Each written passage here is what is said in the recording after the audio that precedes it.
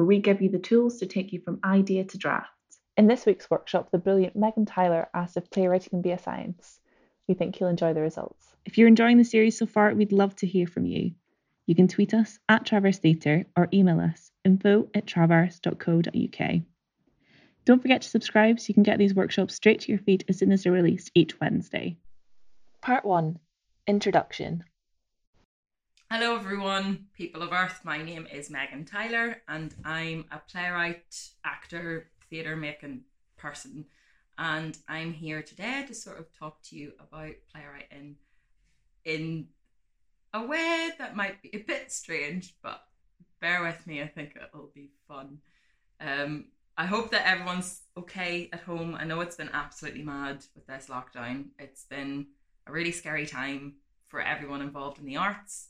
If you're a recent graduate, or if you're trying to apply to drama school, or if you're trying to get your writing built up, I know that you're like, what is the point? But trust me, theatre doesn't die and we will be back. And hopefully this workshop will give you a little bit of something. So my premise for this workshop is, can playwriting be a science? Part 2. Can playwriting be a science? I know there'll be people sat at home going, what? What have you taken? What are you on? No, you need to pour your heart into it. You need to bleed. You need to weep. You need to be raging with yourself. You need to loathe yourself. I know, I've done all that. But sometimes you can't do that. Sometimes life gets in the way. Sometimes a bloody pandemic gets in the way. And you're prevented from giving your utmost self to everything you need to do for playwriting. So since Crocodile Fever happened, I've thought a lot about the dynamics of playwriting. I've thought about how it could maybe be degraded into equations. Now, this is just a thesis that I'm still working on. This is a hypothetical workshop that I think will just open up some cracks, that will open up some new ideas for you guys to look at your plays and just see them in a new light and not drive your mental health like up the walls for a play. Do you know? So this is my theory. Can playwriting be a science? And I actually think I'm on to something. So let's start. Part 3. Structure as maths. We all thought we'd left maths behind at, say, GCSE level, but I think it can really help you guys like structure your play. If you've got a 45-minute play, you are wanting those first 4 or 5 minutes, 4 or 5 pages to really introduce your characters. You'll want your audience to sort of get a feel of who they're dealing with. And then about page 6 is when an exciting incident happens. Either that's a gun, that's something that a character does that maybe other characters aren't aware of, that the audience are like, oh my, here we go now. If you've got an hour and a half play, that usually happens around like page 10. And with like a 2.5 hour play, that usually happens around page 13 or 14. These are sort of the rules, the mathematical rules that I've sort of noticed and taken in, having gone to see theatre and writing theatre. I know I definitely have written lots of plays where the exciting incident didn't happen until bloody page 30, and it was like, what are you doing? Why are they just talking at each other for 30 minutes? No one's interested in that. Action. The more action you can get, the better. The second part of this in terms of structure is if we take 2 very, very basic sort of types of theatre, say like comedy and tragedy, and we put them on a graph. So if this is your like duration of play, and this is like positive vibes, bad vibes, do you know? Basically, a comedy, those first 10 pages will start off quite comedic. They'll introduce your character, there'll be some positive vibes, and then an inciting incident will happen, and then it should go down. Like a comedy, the funny thing about comedy is what's funny is tragedy. What an audience laughs at is tragedy. Yes, it's heightened and it's comedic, but an audience laughs at tragedy. So you follow that down until your ending, where it should be a big sort of triumphant, comedic, everybody gets lulls together kind of thing. With a tragedy, now if you look at plays like Streetcar Named Desire or Romeo and Juliet, a tragedy sort of follows like a comedy for a long period of time, because the thing is, an audience wants to laugh. And if you just sort of hit them with all these tragic things over and over and over again, it's going to be too much. Whereas if you manage to hit them, get them with laughs, give them a bit of comedy, they'll feel for the characters more. And that means by your interval or by your midway point, which Kieran Hurley says really well in my piece, you've hit a point of hope by the midpoint. By the midpoint, you should hit a point that the audience feels, oh my gosh, this seems great. And then it takes the trajectory down. And then by that stage, you've got your audience on side with your structure, and you can lead them into that really sad, if I'm thinking of Tennessee Williams, I'm thinking of Streetcar, post the point of Blanche's birthday, it just gets worse and worse and worse. Of course, there's ways of breaking that, and I implore you to break these rules, because where would we be without breaking rules?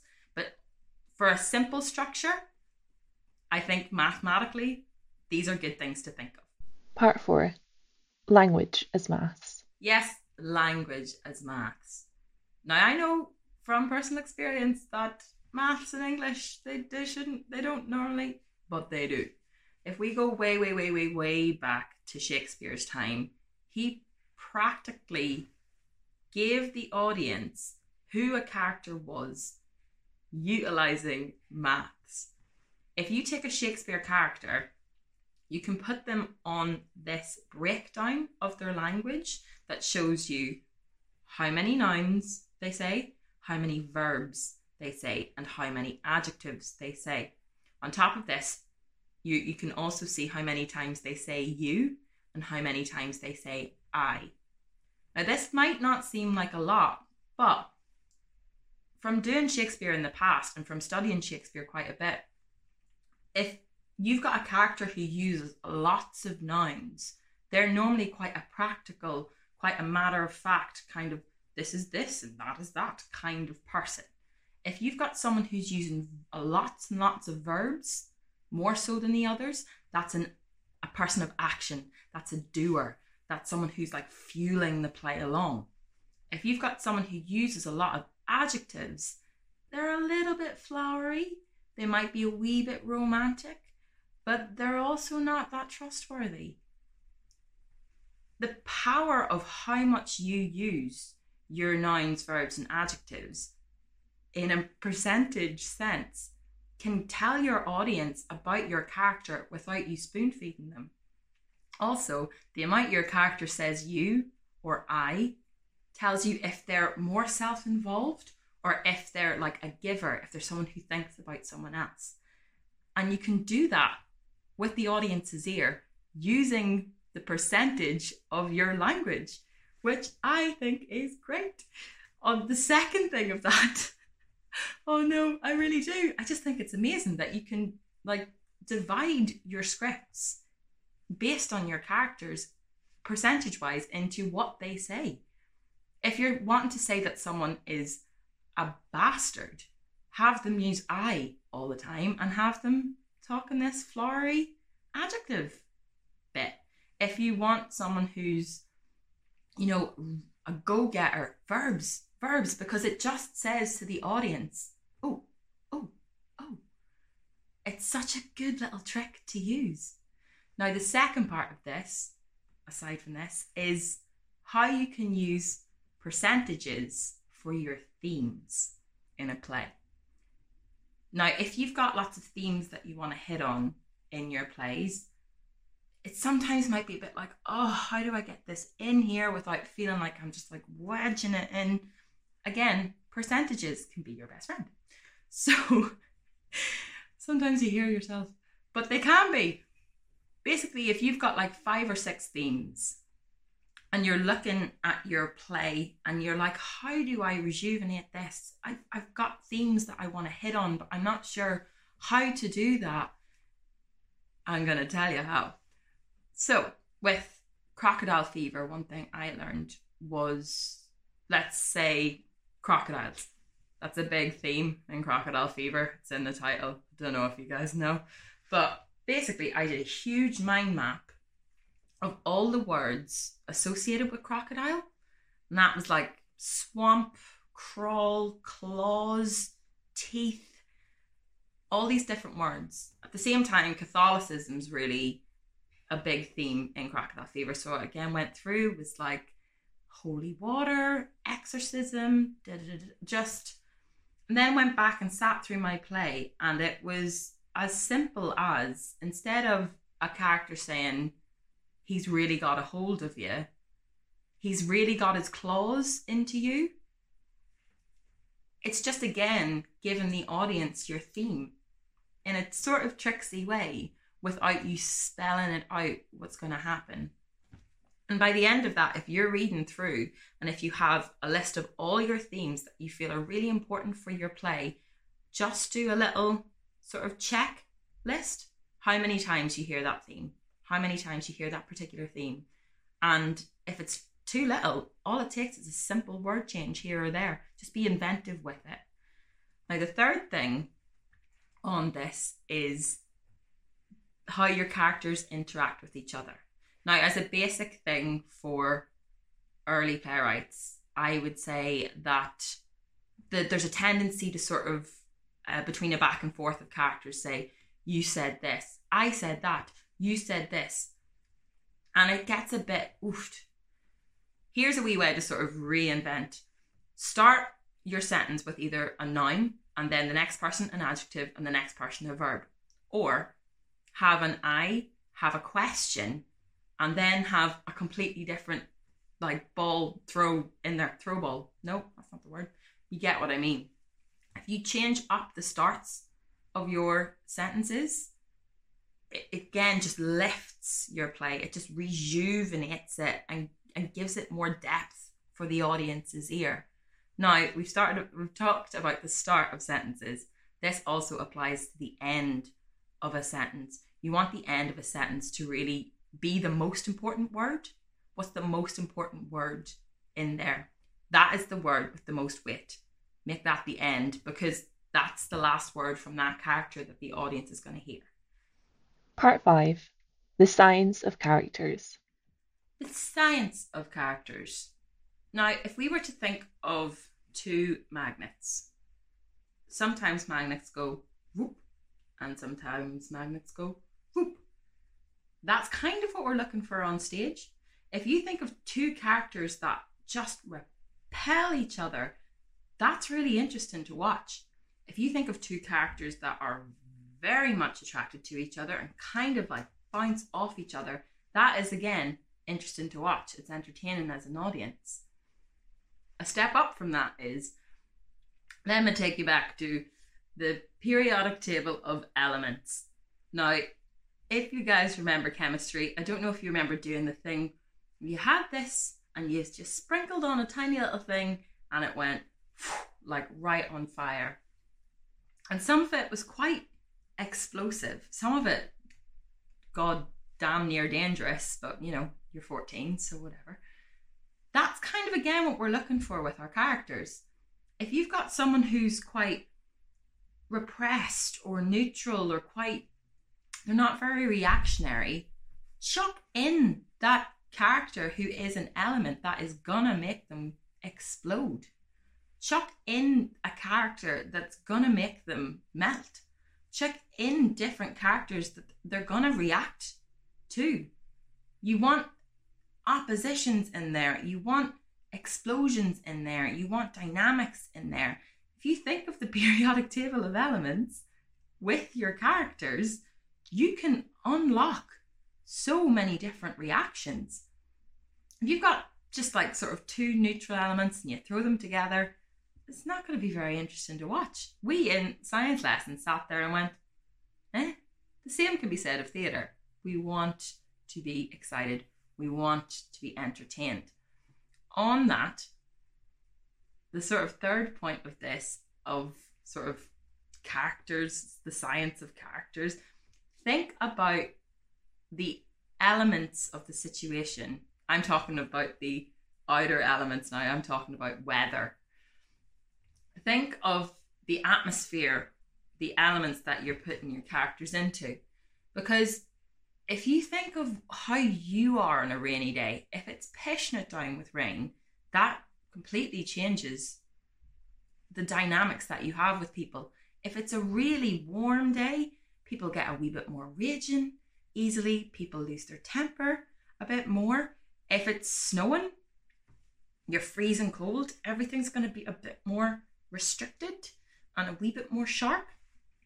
Really look at the atmosphere that you're setting your characters up in, because that, in terms of biology, changes us. And that can be another thing that you can do. If you're a bit stuck on a play, just chuck in what the weather's doing outside, and you can unlock a lot with your characters. Part 6. Redrafts as experiments. Now, I know myself, I find redrafts quite daunting sometimes. You sort of land at the end of your play and you go, here you go. And you get it back and you go, oh my God, I hate myself. Why have I done this? I was so foolish. We have to get rid of that mentality, because that mentality is not healthy for us. We need to start looking at redrafts as experiments. Now, when scientists are doing this experiment and that experiment and this experiment, they're not sat there on number one going, oh, I've got it, I've cracked it. No, I haven't. Because they're going to do an experiment like 120 million times to reach the result that they wanted to. The same is true of plays. If you're beating yourself over a redraft, don't do it. It's an experiment. You're experimenting what will happen with your characters in their situation. And that's important to remember, because you shouldn't beat yourself up too much between one draft and the next. With every redraft, introduce a new thing, I would say. Introduce a new thing and see what that does to the characters. Now, that, in terms of the equations of a redraft, introducing a new thing might make it all completely fall apart. Introducing a new thing might completely unlock it. Introduce a new thing might give you a nice little pepper of something, but it's not really necessary. But the more that you do these experiments, the more that you get to know your characters, the more that you get to know your world. And that's how you'll present your final play. Part 7. Final tips. So thanks for coming to my science lesson. I hope that you guys got a lot out of it. I hope that you guys can sort of look at your scripts, look at your drafts and go, oh, I can, that's how I can get my theme in. Or that character needs to be a bit more this and I can utilize, or the length, my exciting incident isn't a page 10er. I've had it all the way at page 40. I'll take that back. I hope that that has given you some more tools, a wee bit more of a toolkit, not just a passionate, artistic toolkit to work from as you go forward in your beautiful writing. Now, here are just some final tips that I've sort of picked up over the years that I think will help.